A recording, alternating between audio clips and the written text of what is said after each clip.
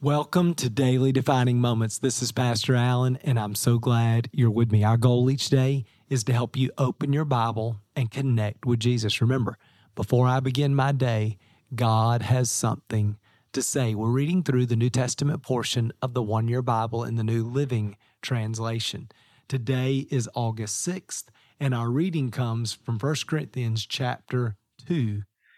Now, one of the things I love about this passage is we talked about yesterday, the wisdom of God and the wisdom, the glory, the beauty of the gospel message.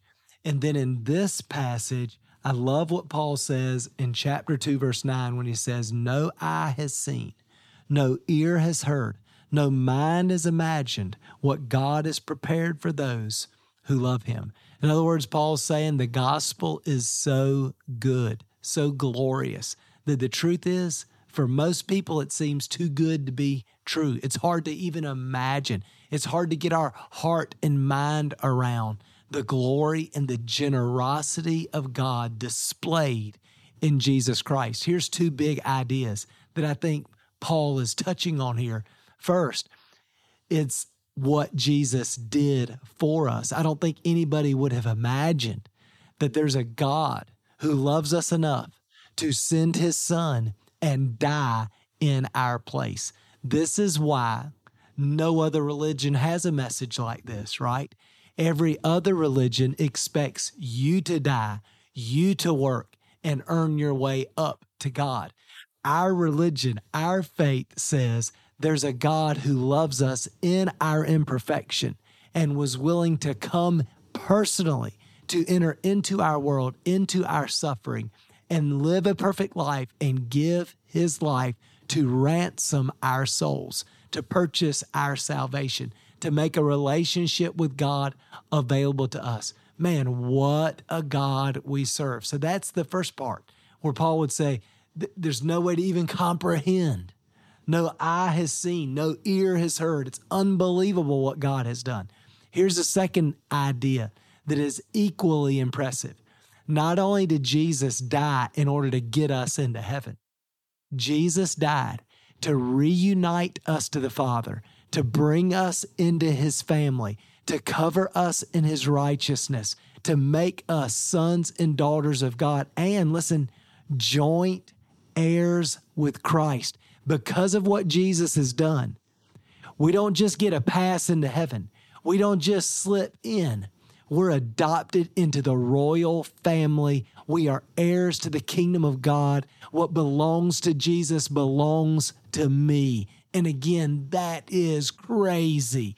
It's just amazing how generous, how good, how amazing and glorious our God is. Well, that's what Paul means when he says, no eye has seen, no ear has heard, no mind has imagined that there is a God who is this good.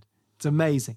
Then he goes on to say, how did we find this out? Well, he says the Spirit searches out everything and shows us God's deep secrets.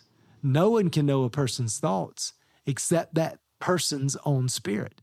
And no one can know God's thoughts except God's own Spirit. And we have received God's Spirit so we can know the wonderful things God has freely given us. So when we trust in Jesus, our sin is forgiven and the Spirit of God comes to live inside of us. We are the temple of the Holy Spirit. We've been given his Spirit. And Jesus promised that that Spirit would lead us into all truth. So the Spirit of God gives us understanding into the gospel, helps us to see and to understand in a way that we could not without the Spirit. Helps us to see and understand the grace, the generosity, the glory of our God, and it fills our hearts with wonder, with love, with worship, with faith, with peace, with hope, right? Because we're captivated by the gospel. Well, the only reason that's true, the only way we can know all of that is by his Spirit, as the Spirit of God opens the Word of God, helps us to see the truth and the wisdom and the glory of God. And man, that transforms our hearts. Now he goes on to kind of reinforce this idea in verse 14. He says, those who are not spiritual, Those who do not have the Holy Spirit, those who are not born into God's kingdom by his Spirit, they can't receive these truths from God's Spirit. It all sounds foolish to them, and they can't understand it.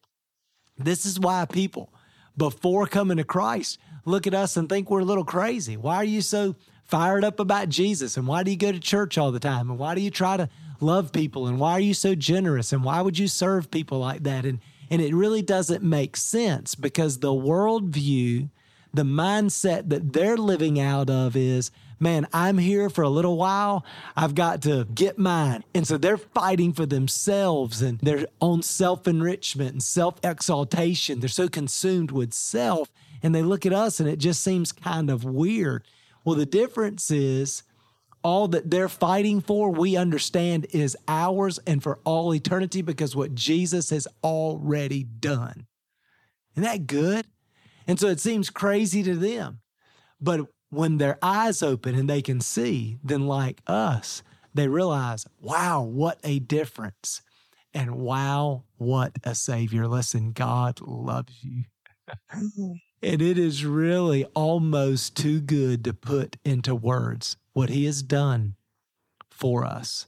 And so let's ask the Spirit of God today, just fill our hearts with gratitude and faith and thanksgiving and worship and adoration.